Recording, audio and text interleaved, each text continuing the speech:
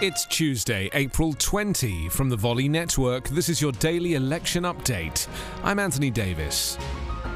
As President Joe Biden convenes a virtual climate summit on Thursday with 40 world leaders, he faces a vexing task: how to put forward a non-binding but symbolic goal to reduce greenhouse gas emissions that will have a tangible impact on climate change efforts, not only in the US but throughout the world.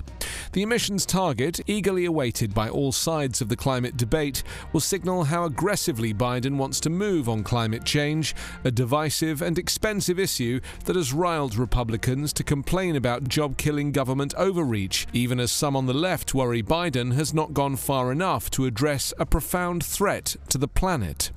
The climate crisis poses a complex political challenge for Biden, since the problem is harder to see and far more difficult to produce measurable results on than either the coronavirus pandemic relief package or the infrastructure bill. Scientists, environmental groups, and even business leaders are calling on Biden to set a target that would cut US greenhouse gas emissions by at least 50% below 2005 levels by 2030. The 2030 goal, known as a Nationally Determined Contribution, or NDC, is a key part of the Paris Climate Agreement, which Biden rejoined on his first day in office.